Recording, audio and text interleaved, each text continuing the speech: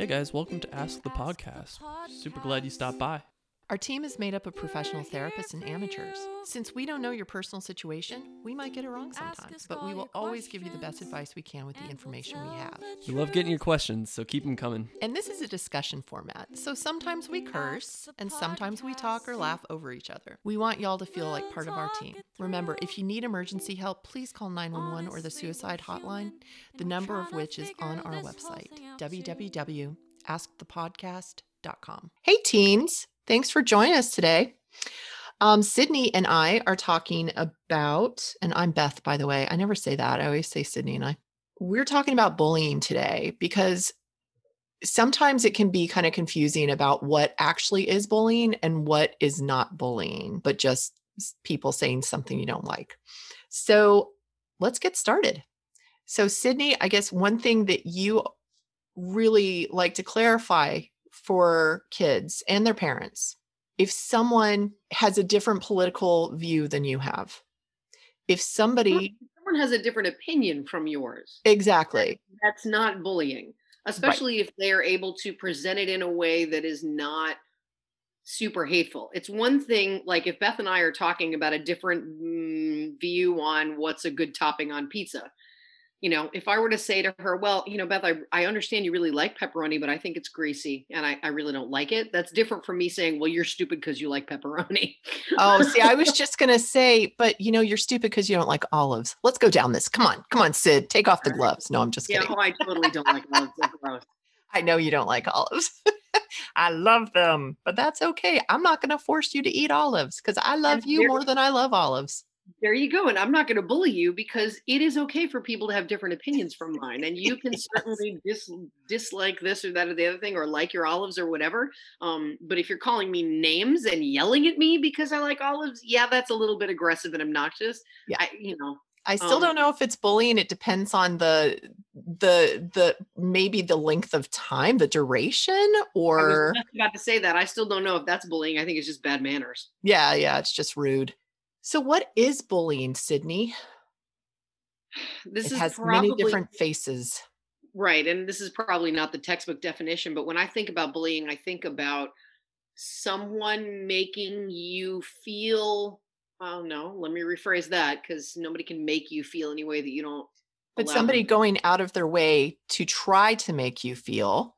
Someone trying to make you feel like you are less than or unacceptable, or somehow you don't belong especially because of something that is inherent about you, like your height, your weight, your hair color, your brains, your, preferences, those kind of things.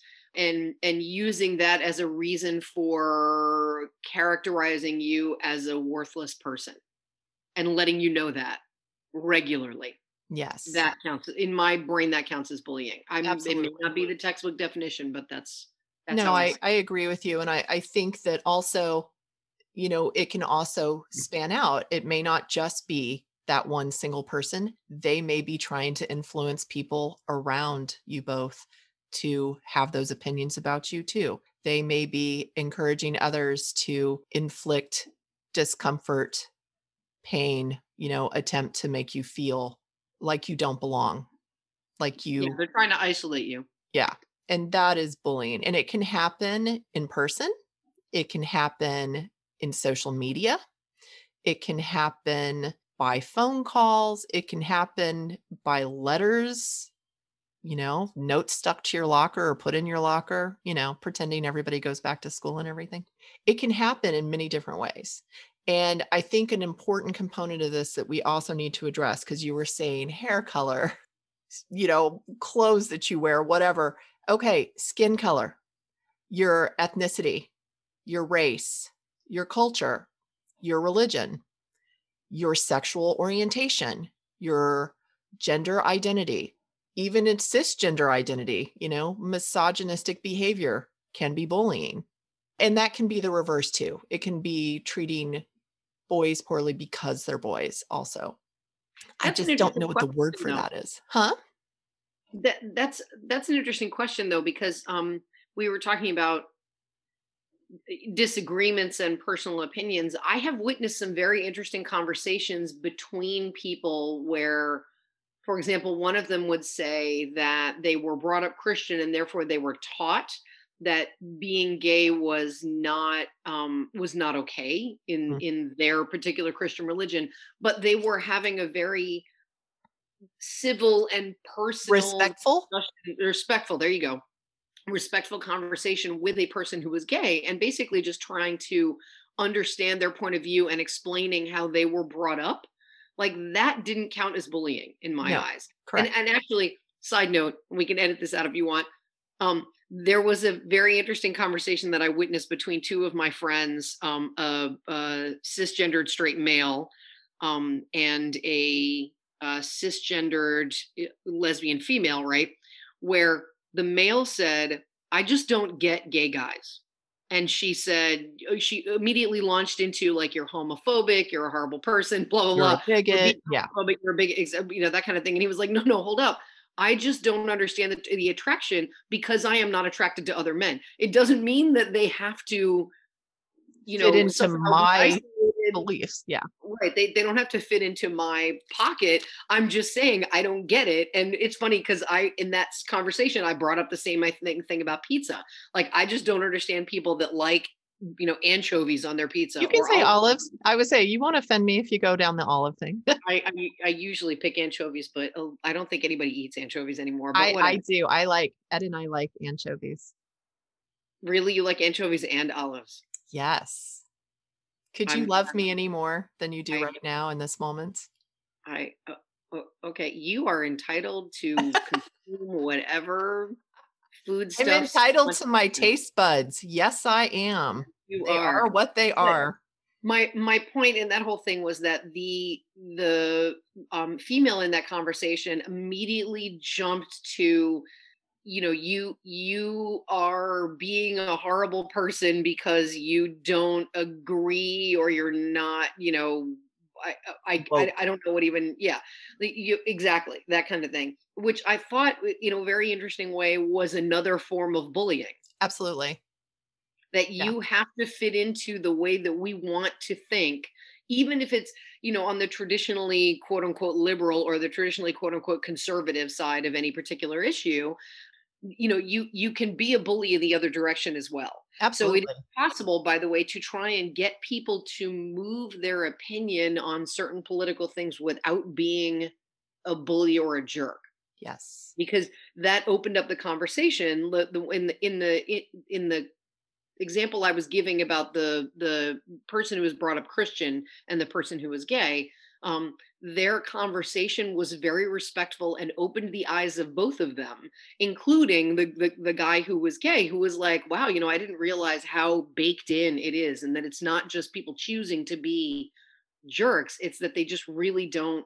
They've always been taught that that's a Right. bad thing." Yeah. And if you haven't been exposed to something else, it can be very difficult to have any sort of comprehension of what the other side is. So a lot of people say there's always two sides to a coin. My feeling is, some coins not only have two sides, they also have the edge, right? But some of the coins have ridges on their edges. And so and each ridge has sides and a top and a valley. There are so many different perspectives out there. There aren't just two. We do not live in a binary world where humans think, well, okay, a lot of humans think in a very binary manner, but the reality is we're all in a bunch of gray area, right? Life is on a spectrum. Almost everything. The more I think about it, the more as I get older, everything in life is basically on a spectrum. It's not black and white, Yeah, I was hoping you'd bring that story up. I really like that story, the one about the cisgender lesbian woman and the cisgender straight guy, because I think that that's a very powerful thing. It is very easy when you are somebody who's trying to make a difference. It's very easy to automatically to be listening for offensive messages and to jump on the defensive. And one thing that I love, I follow so many amazing people in social media, and just having respectful conversations and offering a platform to somebody who has a different opinion or something different about themselves can give you an opportunity to learn so much. Having our minds open, it's important. Agreed. There's so much more to life than our tiny little spheres. And the more you learn, like maybe the first time you heard about chocolate milk, you were like, I'm sorry, what? Gross? And then you tasted it and you're like, sweet mother, why have I never tasted this nectar of the gods before? Or maybe you hate chocolate milk. I don't know. I Maybe you're lactose intolerant. Yeah, I know. I'm a nut milk drinker myself. So, hate speech. If you are being called things based on the color of your skin, your race, your ethnicity, your religion, your culture, that is bullying. If somebody's like going out of their way to stigmatize you, okay, disability, mental illness, whatever, if they're going out of their way to stigmatize you and to try to make you external to the group, that is bullying. If you're doing that to people, that's bullying. That ain't cool. You need to stop that. You need to check it, because here's the deal. And I think this happens in a lot of situations with a lot of popular kids where they're inside the group and they are bullying other people. They are spreading rumors. They are stigmatizing. They are excluding other people. And then one day, oops, you're not in the group anymore. You're on the outside. Yikes. And they're doing it to you. That don't feel right. That don't feel good. So try and take that into account. I know it can be really challenging when you're a teenager to think about how somebody else is feeling and put yourself in their shoes, but it can be really beneficial to you to really try and think about, am I doing something harmful? Am I being an asshole?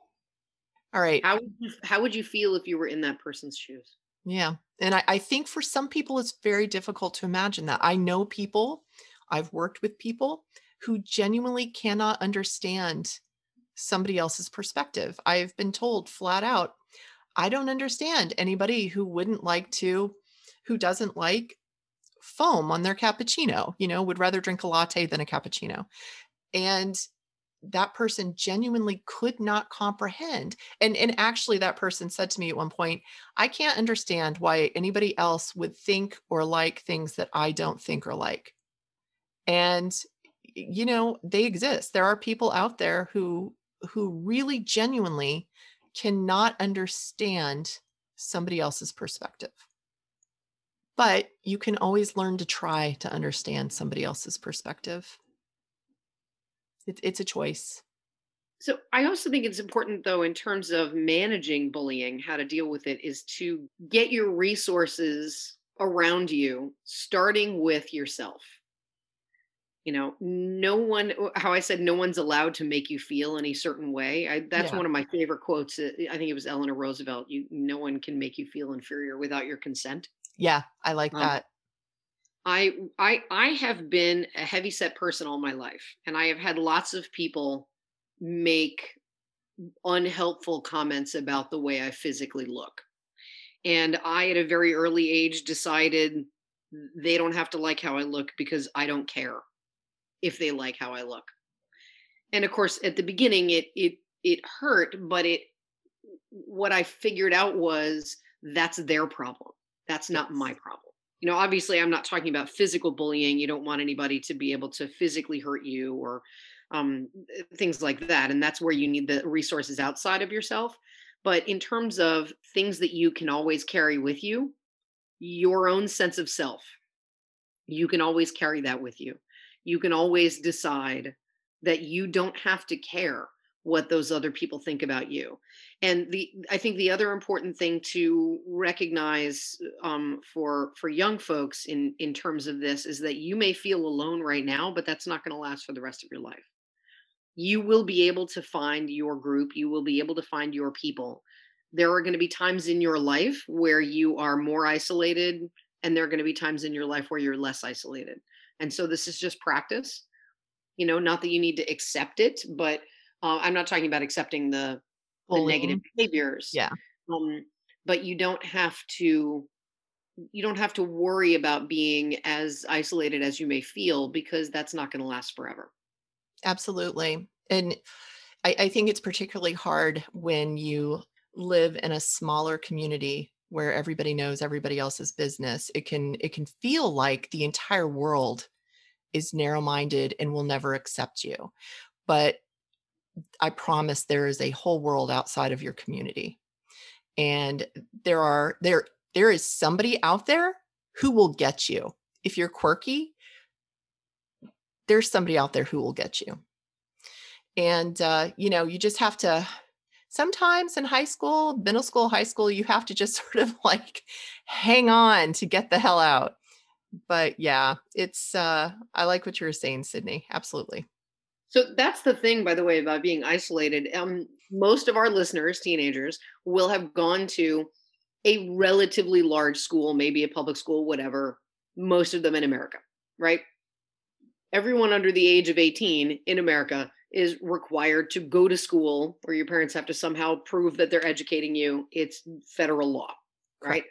So what that means is that you are in a large group with a lot of differing kinds of people who have a lot of different kinds of views and a lot of different upbringings, right? And experiences.